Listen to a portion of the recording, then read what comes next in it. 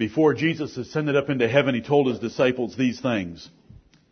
Go ye therefore and teach all nations, baptizing them in the name of the Father, and of the Son, and of the Holy Ghost, teaching them to observe all things whatsoever I have commanded you.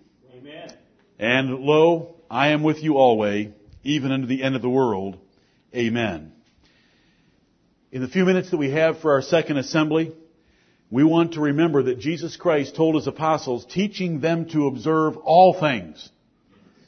That means we don't leave anything out of the New Testament that's been given to us. We should teach and preach the whole counsel of God. Everything that is there. You'll remember a sermon entitled Forgotten Sins that numbered about 50. 50 words in the New Testament that either are no longer understood or that particular sin is no longer preached against or ruled against in our nation, just as an example of things that go lost that were given to us by the Lord Jesus Christ. It says, teaching them to observe all things, so we don't want to leave anything out. It says, teaching them to observe all things whatsoever. Whatsoever. So that means that we can't add anything because all we can teach is whatsoever Jesus Christ taught His apostles.